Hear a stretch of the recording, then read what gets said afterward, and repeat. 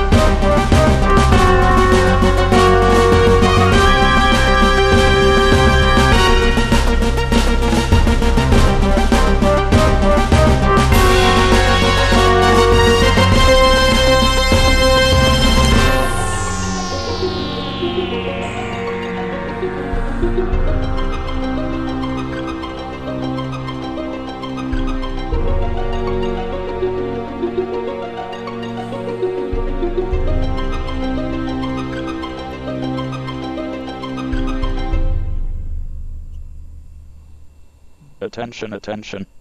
The Ministry of Truth presents the podcast, Winston's Diary, an inside look into the making of the comic book adaptation of George Orwell's dystopian masterpiece 1984.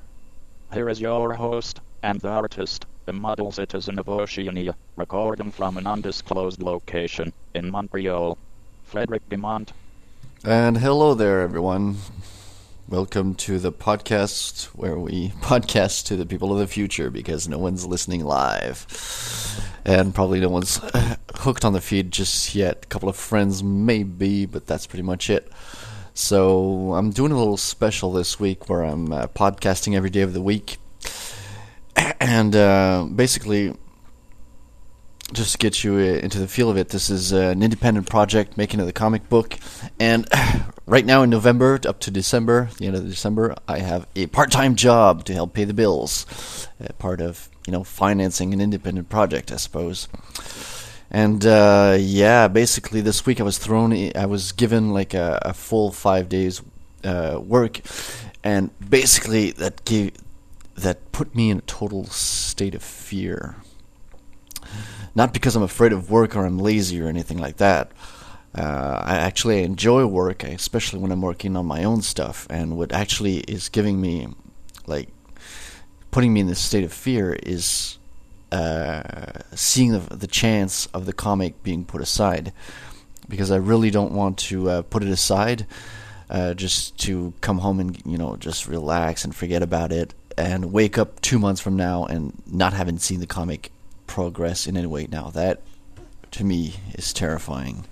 So what I decided to do is to get myself up and motivated to podcast every day and get my thoughts together to make sure that I spend some time every night working a little bit on the comic, at least to see it progress throughout this packed week, because I have a lot of other stuff to do besides my full-time job, like prepare a couple of demos for contracts, actually do some visuals for one contract, in fact, and a couple of presentations for other contracts. And I'm also going to the movies this Wednesday to see the new film of Harry Potter. And no, I'm not a Harry Potter fan, but I was invited to see the movie, and I will go see it because I enjoy once in a while going to see movies that are for younger kids, simply for the fact that I guess it reminds me of what it's like to be a kid in one sense, and also drawing comic books. I think it's you naturally have this part of your brain that's still stuck in the 14-year-old mode. And it's always good to keep in touch with what's going on with the kids. I think they really show where we're at when you see how kids are living, because kids don't have all the habits that we as grown-ups have developed over the years. So it's cool to see them, especially what they're listening to, how they play with technology. I've actually subscribed to a podcast that's called The Teen Tech, which is basically a couple of teens that are talking about technology, talking about their computers, what they use as software, and stuff like that. So I think that's pretty interesting to be bridging the gap like that and giving kids a method to voice their opinion. I mean, Timothy Leary saw it when the first signs of the internet came up. 11-year-old kid is going to have his own broadcasting system. So there you have it. This is a very, very cool thing.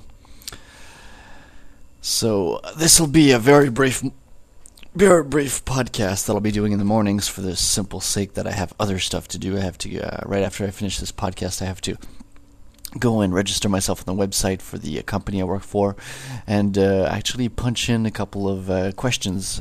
They have what they call an e-learning system, where you basically log into a web page and answer questions and get some info. I guess I still have yet to start doing that, and I'll be doing that right after this. So what's going on in the world right now? I've been pretty much disconnected with this whole podcasting thing. I've been listening almost exclusively podcasts, and I've actually neglected watching some news, except perhaps listening to a couple of Democracy Now! Podcasts.